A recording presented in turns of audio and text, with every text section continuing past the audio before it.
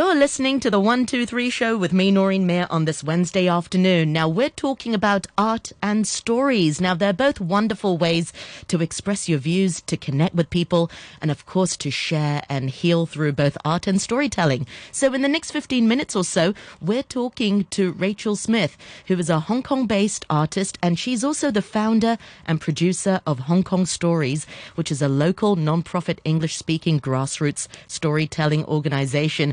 Rachel, welcome to the program and Happy New Year to you. Thank you very much. Happy New Year to you as well. And thanks for having me on. Now, we are live on Facebook. I have to correct you. Oh, sorry, go on. Okay. No, go on. No, I was going to say, I'm not the founder of Hong Kong Stories. I'm just the producer now. Well, but it's okay. I mean, I'll take it. Give me credit. I beg your pardon. The producer, very important role of being the producer. And we are live with the producer, Rachel Smith on Facebook Live. Noreen Mayer on RTHK Radio 3 is the page to go to. So how are you doing today? So far, I'm just fine. I'm in the studio, came in to do some work. I'm working on Chinese New Year decorations and getting my Chinese New Year crafts out. So that's my focus for today. I'm thinking mostly about cows. Yeah. Well, you've been on my radar for a while now because you're so versatile. You're an artist and also, of course, you do podcasting as well. First of all, before we talk about your art, let's talk a little bit more about Hong Kong Stories. It's a wonderful organization where you invite people from all walks of life to share their stories. Tell us a little bit more about that. What do you do there and who are the people who share their stories? So Hong Kong Stories is an entirely grassroots, local community organization, and we invite people, usually through Meetup is how people usually find us, or they come to our shows and then find us workshop through Meetup. Anybody can come and tell a story. But what you do first is you come to a workshop and you tell your story, and then we give you advice on how to tell it better. Okay. We help you to craft your story so that it's clearer, that it has a wider appeal to different audiences and things like that. Also to correct all the things that we always do when we tell our own stories, because all of our stories are true first-person stories. So, instead of saying like my brother and my other brother and my friend, you name them, things like that aren't necessarily obvious to you when you first start storytelling. So we do that sort of thing. And then over time, you can pitch to be on a show. And then once you've come to a show or pitched to be on a show and you've been accepted, you come to rehearsals for almost a month. And then after that, you'll get up on our stage and be awesome. It's quite intensive. So let's talk a little bit more about the training, because there's such a craft involved, in the structure of the storytelling. And this is all sort of verbal, sort of oral stories. And there's something so powerful. And when somebody stands up on the stage to tell you and share with you their stories, you feel sort of sucked in or sort of immersed in their story. But there's such a craft behind it. Talk us through some of the techniques that, you try to teach the participants. So the fundamentals are a story has to have a conflict. Something has to happen. There has to be a stake for the storyteller. If nothing happened, which is why we tell true first-person stories. So if nothing happened that risks something, it's not a good story. It's somebody else's story, or it's just an anecdote about something funny that happened to you. It has to have some element of risk. It has to have a beginning, a middle, and an end, but it doesn't have to be in that order. It has to have clear characters. It has to have a story arc. So a lot of the time when we get stories on their first iteration, we'll get a story that's really complicated and about lots of different things. And we'll say, okay, you just told 3 stories there. Now choose one. And then, come back and tell the other 2. So in that way, we're able to cut out a lot of the extraneous information and get right to the heart of the matter and get something that's really compelling for people. Yeah. Do people sort of write down their stories and share from a script? And how do you sort of coax people to step away from that sort of safety net of having something to read off, to prompt them, We do. Well, when we tell our stories live, people know this right from the beginning. When we tell our stories live, there's no notes allowed. So you can't use notes when you're telling on stage, but we do write things down in the meantime. We often encourage people to write things down. So when you first come to a workshop, for example, what we might say is, can you tell me your story in one sentence? Because that boils it down to the absolutely essential elements of what you're trying to say. And through that, you can figure out what the important parts are and what the extraneous parts are. You know, even if that part is really funny, it might not move the story along. So you can get rid of it. And then we often write things down in the meantime, especially in the past year when we haven't been able to meet face to face in the same way. We just trade scripts and things like that a lot of the time, and we'll give feedback and that sort of thing. But the difference between a written script read out and told on stage is, you know, almost 100%. It's so hard to sort of read naturally. I mean, even as a broadcaster myself, it's so hard to sort of make your script sound natural. So sometimes it's almost easier to abandon the script, I suppose. Absolutely. If that story is your own and you know, you're faithful to your own story, you sort of share from the heart. And a lot of the times when you're watching somebody perform on stage, it's part story and part performance. How do you sort of get people to hone into their performance skills if they're not sort of naturally a performer? Well, you'd be surprised at how little natural talent you need. It's really about practice. So we work together in the rehearsals for a month.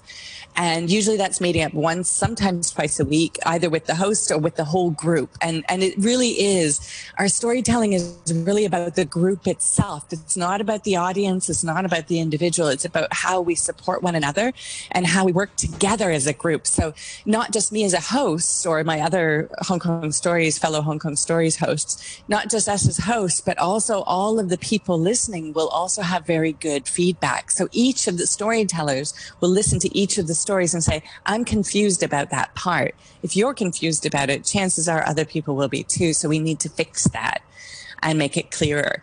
And in that way, it's not just one person instructing, it's a group that works together. And really, that's where the bond and that's where the magic of Hong Kong Stories works, is that group working together. And then when you get on stage, you've got 7 friends behind you who are in the same boat, who are doing the same thing. And so you're nervous, right? You're like, oh, I'm nervous every time I get up. You're nervous, but you've got 7 other people who are nervous there too. And we often do, like, you can give your script to one of your fellow storytellers and they'll have it on the side. So if you forget what you're saying, they can prompt you.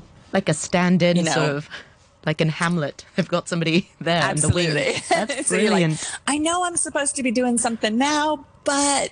and then somebody's off in the background going, you were in Singapore. I'm like, oh, right, Singapore, right, got it. And you keep going.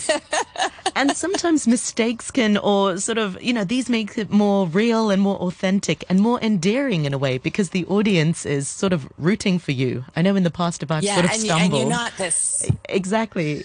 You're more human. You're not this polished, like 100%, oh, this is not a stand-up comedy act or this is a performance in a drama or something like that. Like, you're a real person standing up there saying, judge me. This is something that happened to me. Judge me for what I've done.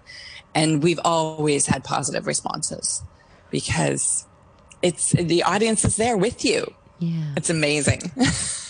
Having said that, there is also something... because we podcast the stories. Oh, sorry. Yeah, go on, Rachel. Because we podcast the stories. If you have forgotten what you've said or you've had to ask for a prompt, I cut that part out. That's reassuring. What about that point? You know, how transferable are these skills? You know, storytelling is such a great skill to have because it can be used for other parts of your life when it comes to, I don't know, public speaking or speaking in a meeting. Let's talk through some of these skills as well. Definitely transferable in 100 different ways. First of all, there's just personal relationships. You know, if you're finding that you're missing the point a lot or you're going off on a lot of different tangents, storytelling is a way of really zeroing in on what's important. You want to talk to somebody about something, one sentence. Having that one sentence of focus is really how you manage to stay on topic in that way. Also, the public speaking, obviously, it gives you a lot of confidence for public speaking. You get to see other people's mistakes, right? And you get to say, oh, I can see what you've done there. And we do a few in-house rehearsals. So we do a final rehearsal, which is off script and in a safe space, but also, you know, you are performing now. And you get to see, okay, you're wandering around, you're using the mic incorrectly, you're standing too far, you're standing too close, but it's a really nice environment. You know, if you're standing there and you're storytelling in one of our shows and no one can hear you, we'll actually say, we can't hear you, just move closer. And, you know, there's no consequence from it because our audiences are amazing. Rachel, you mentioned just now that you also podcast. I'm such a fan of your Hong Kong Stories podcast. I really loved a recent one on traveling. I think I mentioned it to you just now. It really sort of made me miss something that we, I don't know, take for granted sometimes. I mean, I don't know if you remember the days of traveling. Tell us more about your podcast. They seem so long ago. Exactly. How did this idea come about? So in 2016, I was getting to the point where I was really interested in podcasts because I've always loved radio and audio and this sort of stuff. And 2016, I said to the group members, look, I really want a podcast. And at first everybody was like, I don't know, that doesn't sound right. You know, there's a lot of resistance to it. So I just recorded everybody and said, this is what you sound like. This is what the podcast is going to sound like. And suddenly they're like, oh, can I share it with my family at home? Can I tell my mom? Can I share it with friends that I haven't seen in a long time? And suddenly also your stories weren't one-time things. They were something that lasted for longer. So all this work that you put into it, we've had people who've applied for jobs through the stories, through the podcast, you know, who said, here is my performance. This is what I sound like public speaking. And so you actually have a little bit of extra to add on to the hard work that you've done. We don't pay our storytellers. It's voluntary for everybody, both the organization and the storytellers themselves. So it's really nice to be able to give a little bit extra back. And I think we're up to 145,000 listens. So, you know, it goes out. It certainly does. And there's something magical about audio. I mean, I work in the radio, so there's something wonderful about audio. You can do something else while listening to the radio or listening to podcasts, and it doesn't sort of, you know, I know we're on Facebook Live now, but, you know, people can just listen if they don't want to watch us, but they sure can watch us as well. Noreen Mayer on RTHK Radio 3. We're chatting with Rachel Smith, who is the producer of Hong Kong Stories and also the podcast as well as a local artist. Before we talk about your art, let's talk a little bit more about COVID and reflect back on the year last year. How has that sort of affected Hong Kong Stories and the workshops and the meetings that, you know, were you still able to do some meetups last year? So last year, usually we do about 13 shows a year. Sometimes 15 or 16, depending on the year. So we usually have one show a month. And then we do the literary festival. And then we have also the spoken word festival as well? 2 or 3 shows during the spoken word festival as well. Yes. And those are our showcase shows. So we bring back our favorite stories and these are the best ones that we love and stuff like that. So the last year we managed to do a January show. Wow. At the end of January, and then we had a February show lined up and that was canceled, so we did it in June instead. And then we had a July show lined up. We did it in October. And then during the October time when we were opened up again, we managed to do our Hong Kong Student Story Slam, which is a new thing and has only been going on for 2 years, involving local secondary school students. Amazing. I mean, you want to talk about talent in Hong Kong, secondary school students who come, write and perform their own. They are phenomenal. And we're just blown away by this. And it's a competition that we've started. So we managed to do that one. We managed to do the literary festival show, and we managed to put on the July show in October. So we had 3 shows in that little 4-week period there where we were just like, show. Okay, before we close again.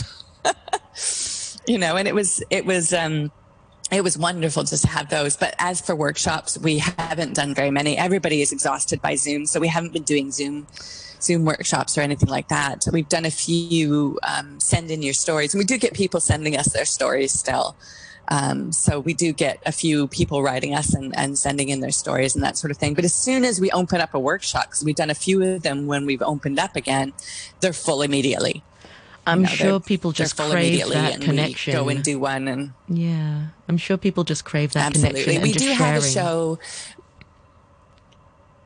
Yeah, we do have a December show lined up. for when we open up again. Fingers crossed, not too long now. Moving on, I mean, you have multiple creative outlets. I think you're an artist as well. I think you were recently interviewed and you shared in a podcast, and you recently shared more about your art with matchboxes. That interview was brilliant, really poignant, and you opened up and you talked about your anxiety, which is something I feel that more people are admitting to going through. I'm not sure if more people are sort of have more anxiety these days, or whether it's the fact more people are willing to talk about it. I get it from time to time, and it comes out of nowhere. It's the strangest feeling, like if I don't know, sitting in the hospital for a doctor's visit for my daughter or something, and I think, gosh, I've got to hold it together, and whoosh, it sort of comes out of nowhere, and you feel kind of powerless. Can you share a little bit more about your journey, and how has your art sort of helped you through? So the whole series that you're talking about is a series of matchboxes, and I've actually got a few of them here, which I'll show to people who are watching on Facebook Live. So I started off having a couple of panic attacks and was really anxious about things. And then I decided that I would do a daily art project. And I thought I would do 7 days. So I started off, I really like boxes. And what I love about boxes, I like tiny things in boxes. And what I like about it is when you can close them and put them away. And then they're done. Like, I've dealt with that. I can open it again. It's not sealed, but it's done. I'm not dealing with that right now, but it's there for me to remember and deal with whenever I feel like I'm capable of it. So it was wonderful to take some of that anxiety and put it into a physical form and be able to put it in the stack with all the other things. But it also made me, because it was a daily project, it turned into 365 days. And I started it in January 2019. So it was before COVID. But it was amazing because at the end of the month, you'd feel like, oh, this has been a terrible month. All these really bad things have happened. Everything's been awful. It's been really, and then you'd look back and you'd see all the days and you're like, wait a minute. No, that day was good. Oh, and that day wasn't bad. That day was really rubbish, but well, that day was pretty good too. And that day wasn't great, but then this really good thing happened. And so you ended up being able to have a catalog of how things actually were, because we remember the bad stuff so much more than the good. And having it on record, this really way you useful. can see what was good. And I love that notion of sort of putting away the bad stuff, but also putting away the good stuff and dealing with it. I love that idea. Yeah. And being able to look at it later and go, oh, I do remember this day. It was amazing. So the joy is there, as well as the depression, as well as the panic, as well as everything like that. And that daily allowing myself. So each matchbox took between 20 minutes and an hour to make. And I pretty much said to myself, here's the deal. I'm going to do this every day. And for 365 days, aside from one or two that were done early the next morning, they were all done on that day. So it was also a gift to myself of giving myself that time and energy to be able to sit and do something that didn't matter. It wasn't meant to be a massive project. It wasn't meant to be something amazing. It was just meant to be a daily reflection on something that happened that day. It could be anything at all. Like one time I saw this really amazing spider, so I draw this really amazing spider. And it's a real appreciation of nature. I was going to say, it sounds very cathartic. Were there any sort of highlights? What were some of your favorite matchboxes, happy or sad things? I had my nephew come in March 2019. So some of the best ones, or my favorite ones, were my nephew was 14 at the time, came over to visit. And, just the exploring that we did and being able to see the city in somebody else's eyes, because I love Hong Kong, but, being able to go, look at this cool thing and look at that. And I'm very much into Hong Kong nature and wildlife, and it's so unique and interesting here. And he's a really big nature lover as well. He grew up in the country. And so he's very keen on bugs, and we got to look at bugs together and butterflies and go chasing weird creatures that we find in streams. It's so amazing. So that was amazing. Rachel, I mean, as an artist, I'm sure, I mean, I don't know, my heart feels a bit heavy today. And I know that sort of, I know when that happens, it's sort of, you know, I feel one of two things. I either sort of mope about or I feel that creative charge. I don't know, something sort of stirs inside of me and I feel an urge to create. I don't know what I create, but, you know, does that ever happen to you? And, you know, what do you do when you've got these sort of feelings? All the time. So, my studio is in Prince Edward. So 2019, it was in the middle of a lot of chaos and nothing that I could control in any way, shape or form. And that lack of control and losing my income because I have people come over to the studio for workshops. So losing my income from that, was very frustrating. And, I would spend a lot of that time being, angry or feeling just helpless and unable to figure out a way out of this morass. But what I did do was I turned to my artwork and I was able to channel that into making all kinds of things that, you know, so I'm sitting here and I'm really frustrated and then you create something. And even though I can't fix what's going on outside, I fixed what's going on inside. And therefore I can, you know, day by day, tomorrow's another day, you start again and you see what happens next. But what comes out of that is a giant body of work as well.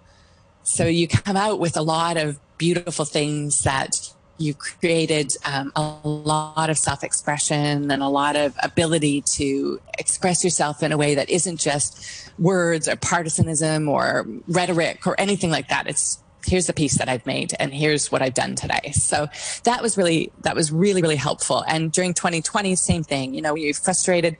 I'm fortunate because I work in my studio myself, so I'm not very restricted and I live within walking distance to my home. So, you know, staying at home or staying in my studio, I'm still only talking to myself. So I'm not exactly like, well, I can't come to the studio because I'll infect loads of people if I have COVID. It's just me. It's just you, yes. And for our audience, if you want to, and if you're interested in Rachel's art, you can go to her website, which is www.senselessart.net. Very quickly, we've got about 5 minutes before the 2:00 news. I want to sort of talk a little bit more about upcoming projects or any projects that you're working on at the moment. You mentioned just now you're very interested in wildlife in Hong Kong. Are you working... And you love your spiders as well. That was in your Matchbox. Are you working on anything right now? Well, I have a mail art project that I've been doing that focuses on Hong Kong wildlife at the moment. And it's going to focus again on Hong Kong cultural things too. So I've got insects. You can sign up and I mail you sets of things for you to actually DIY at home. I've got insects and I've got Hong Kong birds and I've got Hong Kong mammals, and each one is built in a different way. So hopefully there's a way of you creating something. You have to color them in yourself, but they're almost idiot proof. And they come with a little worksheet not worksheet, that's the wrong word. I come with a little information sheet about each of the animals because a lot of people don't know about the amazing Hong Kong wildlife that we have. Like we have pangolins. Yes. We have leopard cats. We have lightning bugs. They're the weirdest looking things ever, right? And are the lightning bugs the things with the weird tail? They're sort of elongate. The nose. That's it. Oh gosh, it's a nose. Yes. Yeah. Okay. They're weird looking things, right? Like it's amazing the amount of diverse wildlife we have here. I'm also working on an ocean series where we'll be looking at some of the weird things that live in the ocean.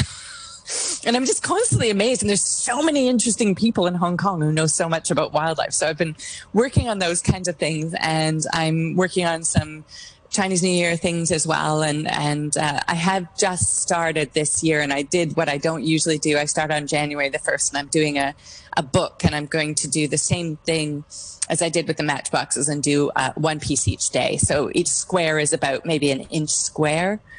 And each one, I just draw one tiny little drawing each day. And I'll be working on those. And what are the drawings of? Are they to document your feelings, or are they just your observations about Hong Kong, or just anything that happened that day?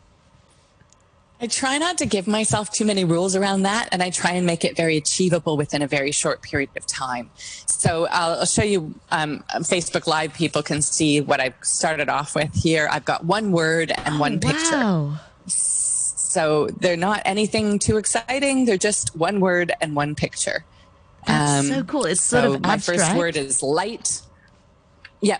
Yeah. I don't want them to be too, I don't want to give myself a lot of pressure on what I have to do, but first word is light, and the second one is plan, and the third one is lobster, and the fourth one is crone, and the fifth one is kind, and I haven't done today's yet. Excellent. Well, Rachel, it's always so interesting to see Hong Kong and see things through your lens and through your point of view. I love following you on social media. So can you remind our listeners once again, how can we find out more about you and your work, and how can we follow you on social media? You can find me on almost all social media under Senseless Art. My website is senselessart.net. And you can find Hong Kong Stories under Hong Kong Stories for almost everything. Also, the podcast is also under Hong Kong Stories on iTunes and every other platform I can think of. Excellent. Well, I wish you every success. And HongKongStories.com is our website. Excellent. Well, I wish you every success for 2021, and I hope Hong Kong Stories will resume very soon and we'll be able to enjoy the wonderful performances. Meanwhile, we've got the podcast to enjoy, and I look forward to having you back on the program next time. Thank you very much indeed. And that's Rachel Smith, artist from Senseless Art. Thank you very much indeed.